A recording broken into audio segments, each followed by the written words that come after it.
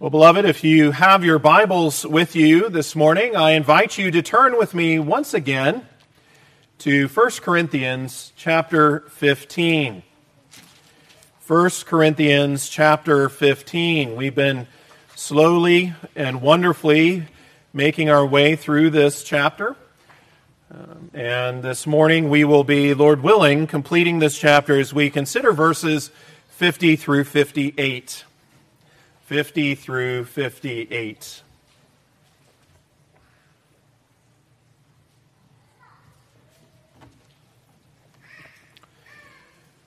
Hear now the very word of God, which is written for you and for me today. Now I say this, brethren, that flesh and blood cannot inherit the kingdom of God, nor does corruption inherit incorruption. Behold, I tell you a mystery. We shall not all sleep, but we shall all be changed in a moment, in the twinkling of an eye, at the last trumpet.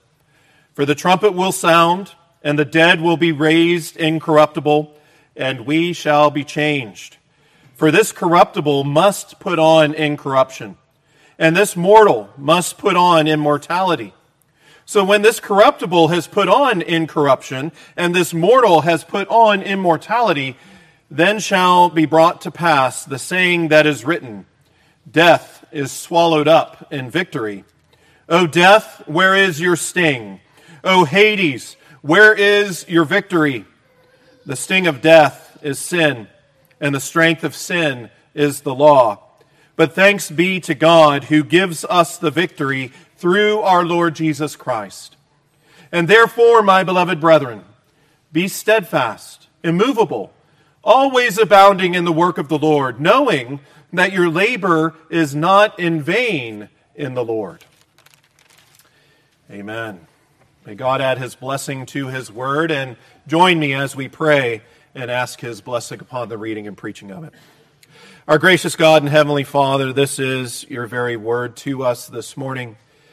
We pray, Lord, for your Spirit's work, for your great grace in our hearts and in our minds, that you would open us to see and to hear your truth, that you would open our hearts and understanding to see and to understand the wonders and the beauty of Christ and his work. And we pray this in Christ's name. Amen. Well, beloved congregation of the Lord, as a part of the doctrinal error in Corinth, there was denial of the resurrection of the dead by some in the congregation. The correction that Paul presented really pressed the truth and the reality of the resurrection of the dead, having many facets that the saints there and us need to understand. In 1 Corinthians 15, Paul has not only shown that there is a resurrection of the dead, but also what the nature of it will be. Death isn't the end. Paul has communicated some of these facets clearly as he answered the saints' questions about how the dead will be raised up, as well as with what body they will come. For the body isn't evil, as some claimed it is. It has God-given value.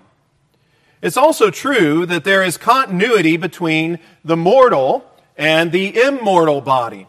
The Lord Jesus Christ was raised in the same body in which he died. Jesus had a physical, tangible body. Remember his calming words to his disciples in Luke chapter 24, verses 38 and 39. He asked them, "Why are you troubled? And why do doubts arise in your hearts? Behold my hands and my feet, that it is I, myself.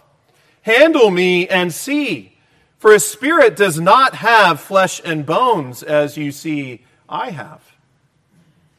So Paul taught and enlightened us to see that while there is such continuity, there is also discontinuity in qualities of our earthly bodies and our resurrected bodies. For our mortal bodies now are earthly and natural. They are subject to weakness and death and decay. but the earthly will give way to the heavenly. Praise the Lord. And we await the consummation with joy, the resurrection and the completion of God's work of redemption. As Paul taught us, we have been born in the image of Adam, and belonging to Jesus Christ, we are being conformed now and are destined to bear the full and pure image of the second Adam, Christ our Lord. Our resurrected, glorified bodies, like Christ's, will be spiritual, gloriously transformed, and raised in incorruption, operating in the full power of the Spirit, fitted never to perish in heaven for all eternity. This is the kind of body that God will give all who have died in the Lord. He will raise our remains to be like His glorious body. And so now Paul concludes in our text today, giving a fuller description about how this will take place, bringing the matter to a climax in verse 57. If you'd like, make a little mark on verse 57 in your mind or in your text. It's really a climax verse for us. And so let us be blessed as we consider the reality that we shall all be changed. In verses 50 through 53, death is swallowed in victory, verses 54 through 57, as well as our call to be steadfast, immovable, and abounding in verse 58. So Paul begins to talk about how we will be changed in verse 50. He says, "Now this I say, brethren, that flesh and blood cannot inherit the kingdom of God, nor does corruption inherit incorruption." Know, beloved, that when Paul speaks of flesh and blood here, he isn't referring to sin or an unrenewed nature here. He's referring to our bodies in their mortal, natural, corrupted state. He uses the words here as he did to the Ephesians in Ephesians chapter 6, verse 12, when he said, "For we do not wrestle against flesh and blood, but against principalities, against powers, against the rulers of the darkness of this age, against spiritual hosts of wickedness in the heavenly places." Also, the writer to the Hebrews makes mention of this even in talking about Christ sharing the same, as he says in Hebrews chapter 2, verse 14. He says, "Inasmuch then as the children have partaken of flesh and blood, he himself likewise shared in the same, that through death he might destroy him who had the power of death, that is, the devil." Remember also Paul's words here in verse 42 in the preceding context of 1 Corinthians 15, when he said, "So also is the resurrection of the dead. The body is sown in corruption, it is raised in incorruption." Really, his point here in verse 50 is that without new bodies of incorruption, we can't inherit the kingdom of God. We are flesh and blood, but we can't and won't remain flesh and blood in this mortal state. This is a necessary change. The change that is coming, the change that is promised, the change that is most glorious is a necessary change. And therefore, this is all the more reason why the Corinthians, and anyone else for that matter, must not deny the resurrection, but affirm it. And how will this take place? Well, Paul gives us wonderful details, doesn't he? Along with answering any objection regarding how what he just said can be, because there will be many Christians still alive in the world on the day that Christ returns. Some people had that type of question. They wondered, well, wait a minute, how is this going to be true if people are still alive when Christ returns as well? And so knowing some will be alive and some will be dead, how will this take place? Well, look at verse 51. "Behold, I tell you a mystery," Paul says. "We shall not all sleep, but we shall all be changed. See how Paul teaches us the mystery, literally a secret thing, the counsel and the will of God once hidden, but now revealed. When Jesus returns, there will be some who are alive. But all believers, dead and alive, will be changed. This is really the question Paul addressed and answered to the saints in Thessalonica in 1 Thessalonians chapter 4. You can turn with me there if you'd like. 1 Thessalonians chapter 4, beginning in verse 13. Again, just like he didn't want Corinth to be ignorant, even as he wanted Corinth to have the answer to their questions and be crystal clear as to what would happen, he has the same mindset towards the Thessalonians. And we see this as he said in verse 13, "But I do not want you to be ignorant, brethren, concerning those who have fallen asleep, lest you sorrow as those who have no hope. For if we believe that Jesus died and rose again, even so God will bring with him those who sleep in Jesus. For this we say to you by the word of the Lord, that we who are alive and remain until the coming of the Lord will by no means precede those who are asleep. For the Lord himself will descend from heaven with a shout, with the voice of an archangel, and with the trumpet of God. And the dead in Christ will rise first, and then we who are alive and remain shall be caught up together with them in the clouds to meet the Lord in the air. And thus we shall always be with the Lord. Therefore, comfort one another with these words." How wonderful and how much of a pastoral heart Paul had towards all of God's people, even here to the Thessalonians, as he knew that they were troubled. He knew that these questions and these doubts really bothered them, and it really shook them to their core. But he says, no, here's the truth. Here in detail is what's going to happen when Christ returns. This is the word of the Lord. And now hearing this and know this, comfort one another with these words. Let this be a comfort to your heart. My friends, Paul gives even more helpful detail as to what this change will be like in verse 52 of 1 Corinthians 15. And it really is a nice connection, and it's a nice connecting passage with 1 Thessalonians 4. He says in verse 52, "In a moment, in the twinkling of an eye, at the last trumpet, for the trumpet will sound, and the dead will be raised incorruptible, and we shall be changed." And so see here how Paul's words really add to the picture in 1 Thessalonians 4. And the timing of this and the speed of the transformation of our bodies in particular. It won't be a long or a drawn-out process, beloved, but it'll be suddenly, in a moment, Paul says, in the twinkling of an eye. Think about the awesome power of our God in that work. In that work of transformation, in taking our mortal bodies and making them immortal, in taking the corruptible and raising them incorruptible. How when he glorifies our bodies. This is an awesome and powerful work of our God. And really, if you think about it, this is an impossible task for anybody but God.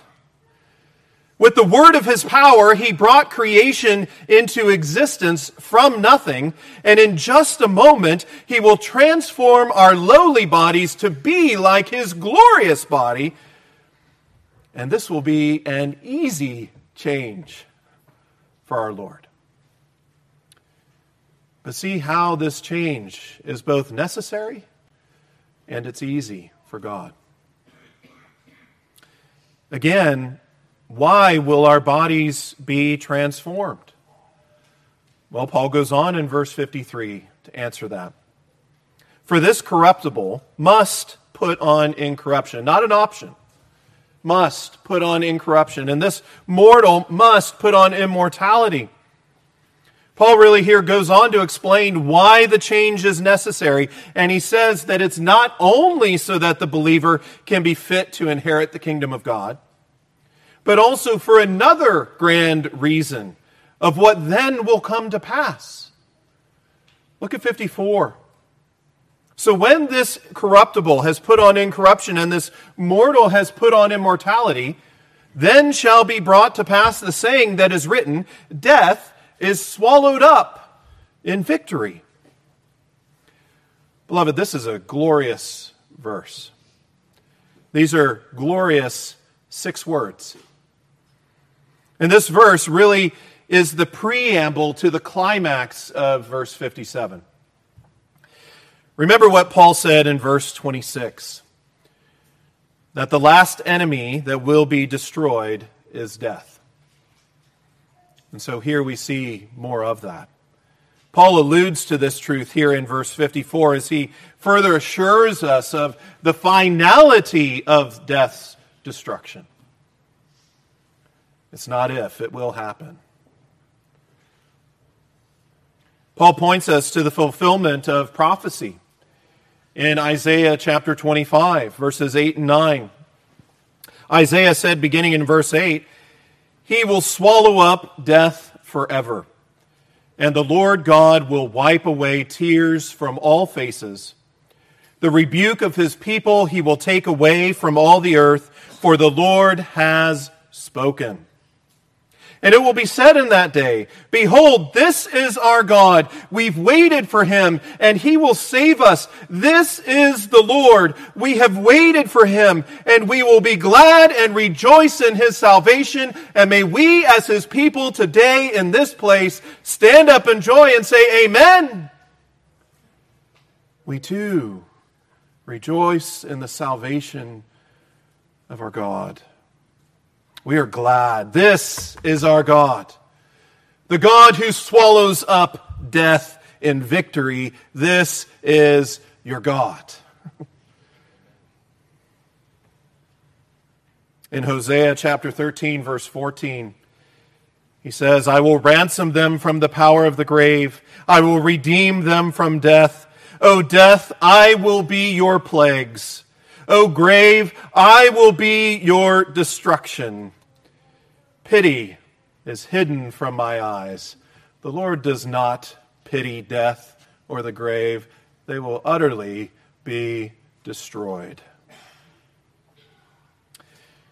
My friends, that death is swallowed up, using the language of Paul also as he used Isaiah's language. That death is swallowed up refers to it literally being consumed and destroyed. And because of this victory, Paul paraphrases Hosea 13:14 when he says in verse 55, O death, where is your sting?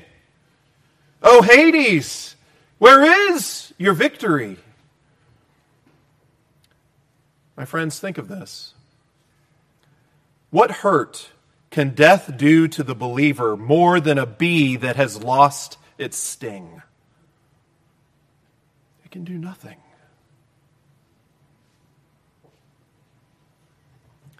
And further, the conqueror of all flesh is conquered.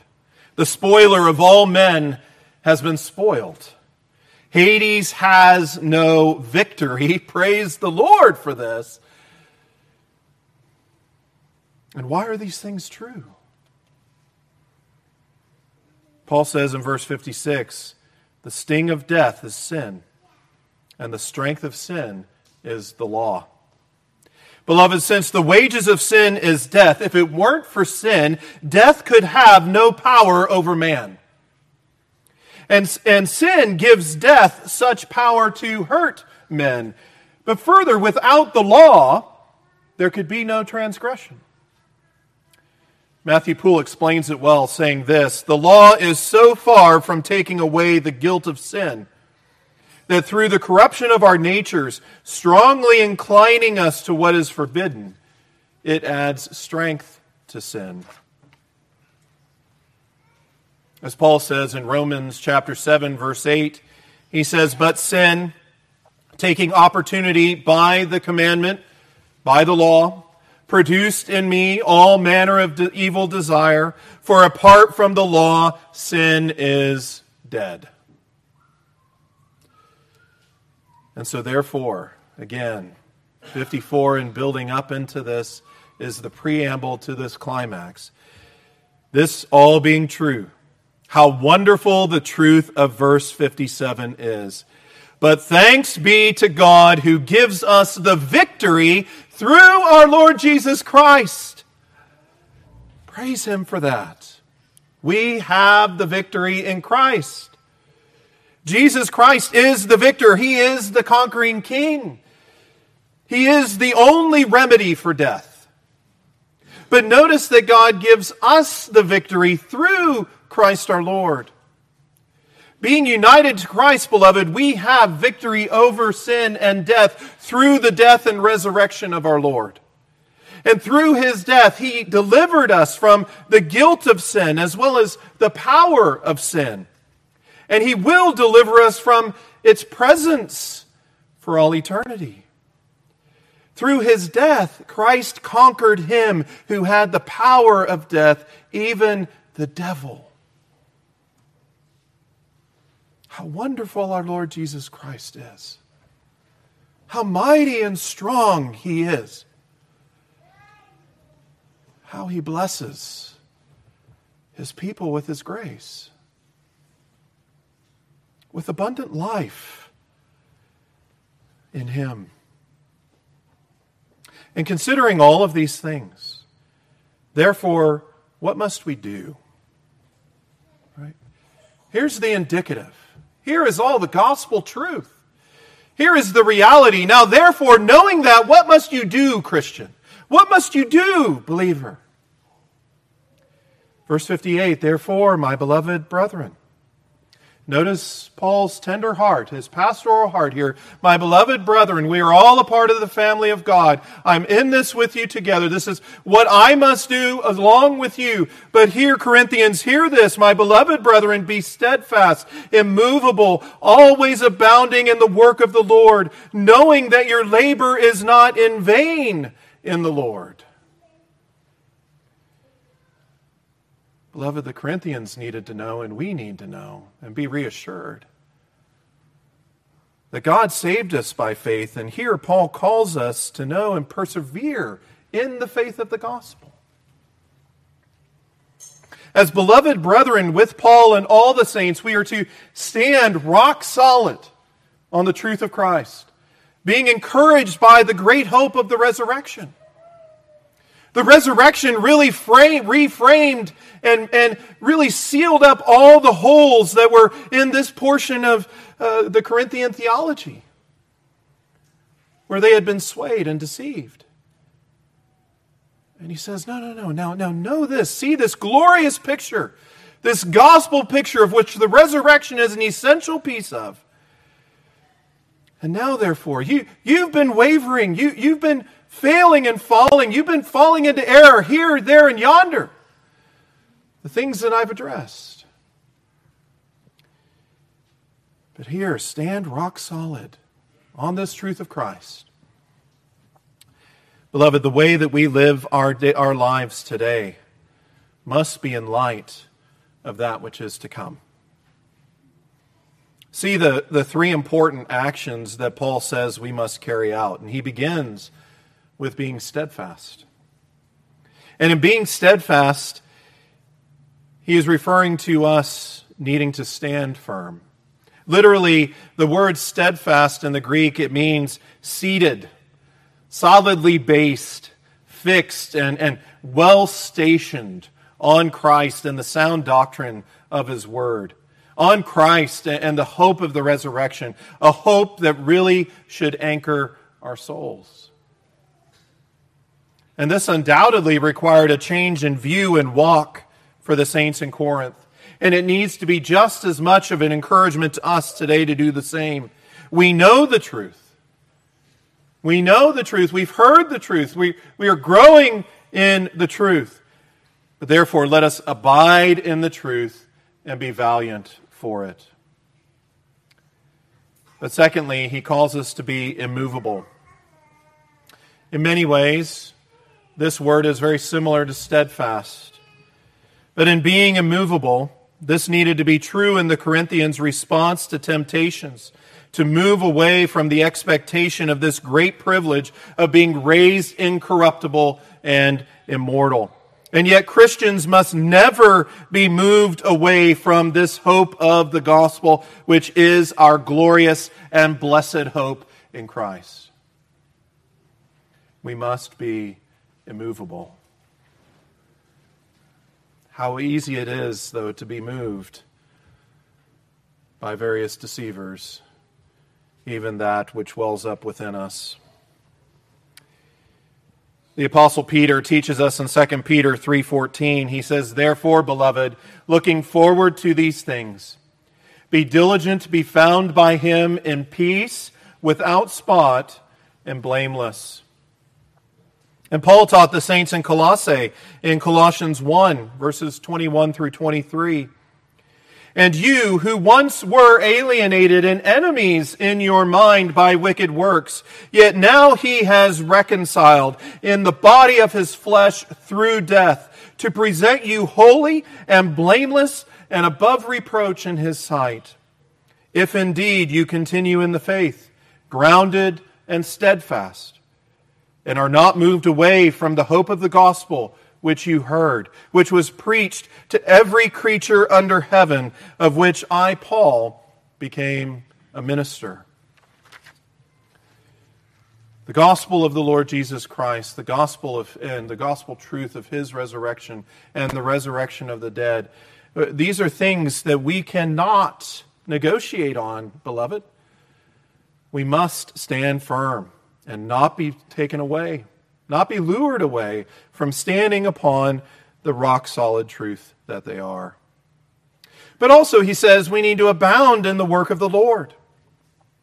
Paul says that we should always notice, always, not just on occasion, not just Monday, Wednesdays, and Fridays, and maybe some Saturdays. No, we must always abound in such work. And what is the work of the Lord? It is the persevering walk of the Christian life in godliness and holiness. Can we abound too much in zeal and diligence in the Lord's work when we are assured of such glorious bliss and reward in heaven for all eternity? No. No. We must always abound. We must never be looking for the minimum and only doing the minimum. We must always abound. Paul says that we should be so grounded and abound, knowing that your labor is not in vain in the Lord. Beloved, when Satan tempts you to think, just give up. Just throw in the towel. All that you're doing, all of your obedience and what you're suffering through for Christ, it's all worthless. It's all for naught. It's vain. It's empty. What are you doing? Think again. Shut him out. Shut him out. And don't listen. For what you know here, like Paul said, knowing this. For what you know will keep you steadfast, immovable, and abounding as you are being faithful and God gets all the glory. I'll leave you with this. Have great confidence and joy in the great transformation and change that your Lord will bring about in your body when Christ returns. It's a necessary change. It's a good change. It's a wonderful change. And not only is it a necessary change, but it's also marvelously an easy change for God to do. And he is pleased to do it, that you would be fit for his kingdom, that you would be fit for heaven, and that it would be a glorious demonstration over the victory over death.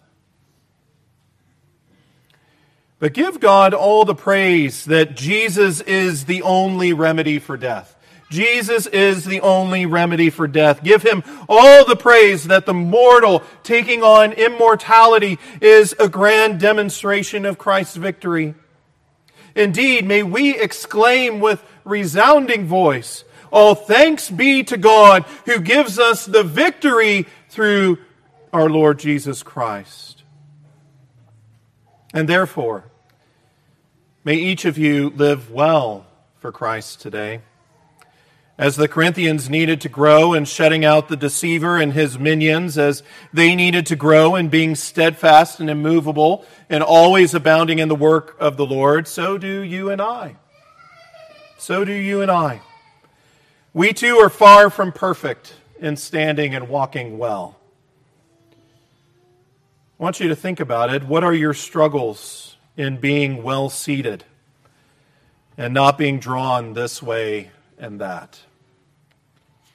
Are you easily blown with the wind of various doctrines? May God grant us all grace to be faithful in being firm in the gospel and diligent in godly living for the glory of Christ, knowing the wonderful promise and reward that is to come from him. Amen.